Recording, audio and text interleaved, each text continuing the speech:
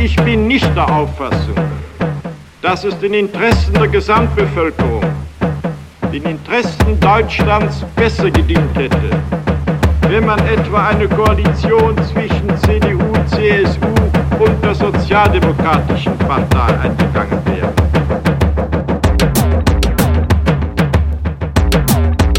Den Geist des Sondierungspapiers können und wollen wir nicht verantworten. Viele der diskutierten Maßnahmen halten wir sogar für schädlich. Können und wollen wir nicht können und wollen wir nicht können und wollen wir nicht können und wollen wir werden gezwungen, unsere Grundsätze aufzugeben und all das, wofür wir Jahre gearbeitet haben, gearbeitet haben.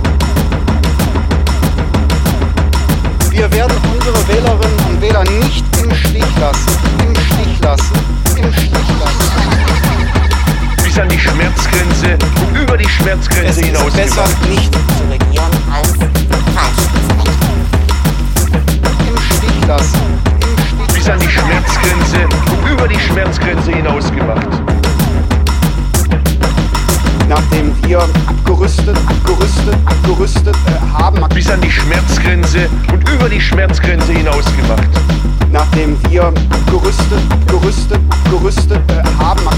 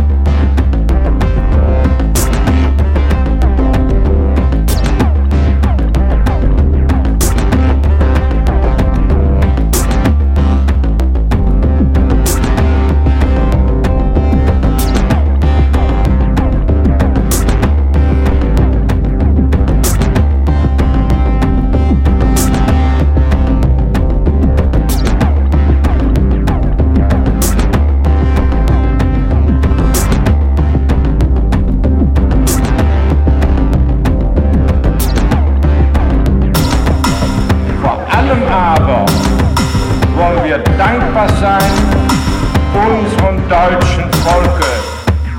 Ich sage bewusst und gewollt, nicht dem deutschen Volke, sondern unserem deutschen Volke.